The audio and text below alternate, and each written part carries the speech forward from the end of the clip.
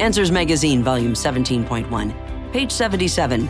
Now streaming. Highlights from Answers TV. God's Word defines marriage. Our conversation with Avery Foley.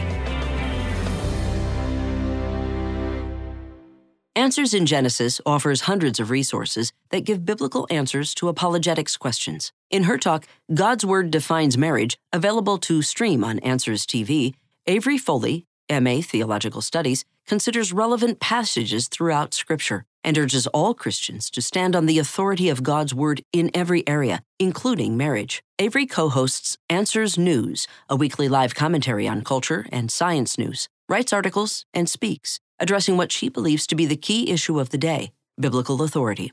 She recently answered some of our questions about how Christians should approach the increasingly polarizing issue of biblical marriage and homosexuality. In what ways is biblical marriage under attack today, and how do we deal with these attacks? God's design for marriage is simple: one man for one woman for life. That simplicity has slowly eroded, beginning with the acceptance of ideas such as no-fault divorce, pornography, and cohabitation. This erosion has dramatically sped up in the past few years, and there's no sign this attack on God's design is slowing down. Many Christians are at a loss as to how to deal with such brazen attacks on God's truth and biological reality, but we are called to go and make disciples of all nations, teaching them to obey Christ and His Word. Matthew chapter 28, verse 19. The issues we must address may change as culture shifts, but the main focus always should be the gospel of Jesus Christ. It's the message of His death, resurrection, and free gift of eternal life that saves people from the penalty of their sin. What areas are affected by deviating from the biblical definition of marriage? God's design of the family unit, the first institution God created, is fundamental to His design for our world. Without the biblical definition of marriage, and by extension, family, we will see more broken homes, more abortions, more sexual abuse, children who irreversibly damage their bodies with hormones and surgeries, and the list goes on. Brokenness and pain are always the consequences of turning your back on God's very good design.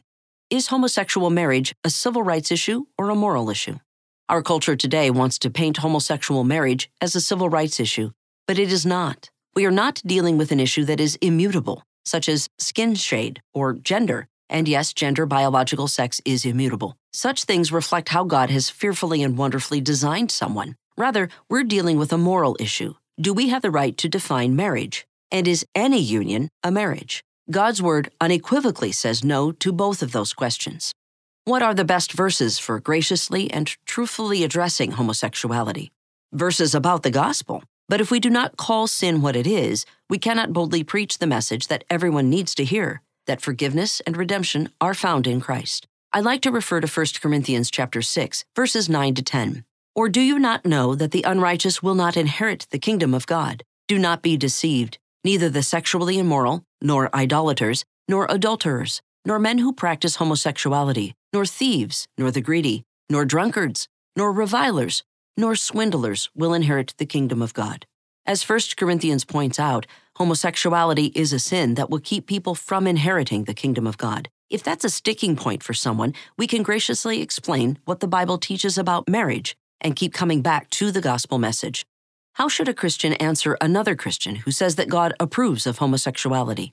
Try to get to the heart of why they believe this. Do they view Scripture as God's infallible word, or just a fallible book of stories? Have they been led astray by false teaching? Do they know or love someone who is a homosexual? Often, people are convinced by their emotions and try to mold truth to fit what they want to be true. Once you know their motivation, you can better address what they believe about God's word and why. Regarding this heated issue, how can we as believers follow Scripture's command to give an answer with gentleness and respect? We must enter any discussion with the right motives. It should never be about winning an argument, being right, or even winning the other person to our side. Rather, it should be about proclaiming Christ and His gospel. We should pray that God would save the other person from their sin and grant them eternal life. When we're focused on their lost eternal soul rather than the argument, we can more easily speak with biblical gentleness and respect.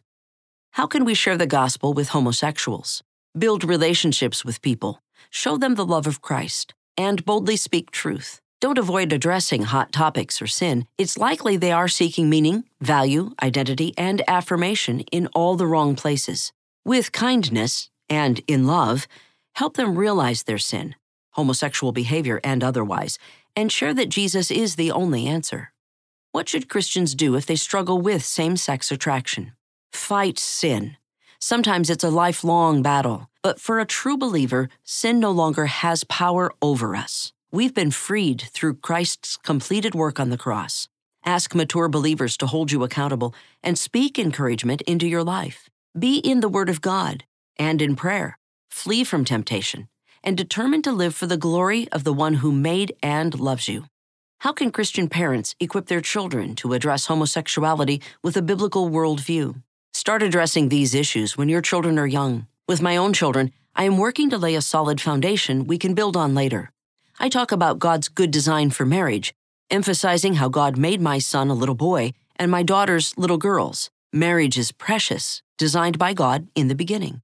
As they grow older, we will begin discussing examples from the culture and helping them apply their biblical worldview to those issues. Don't shy away from using examples from the world around us, in an age-appropriate way, of course, to install biblical values and expose the pervasive lies of the enemy.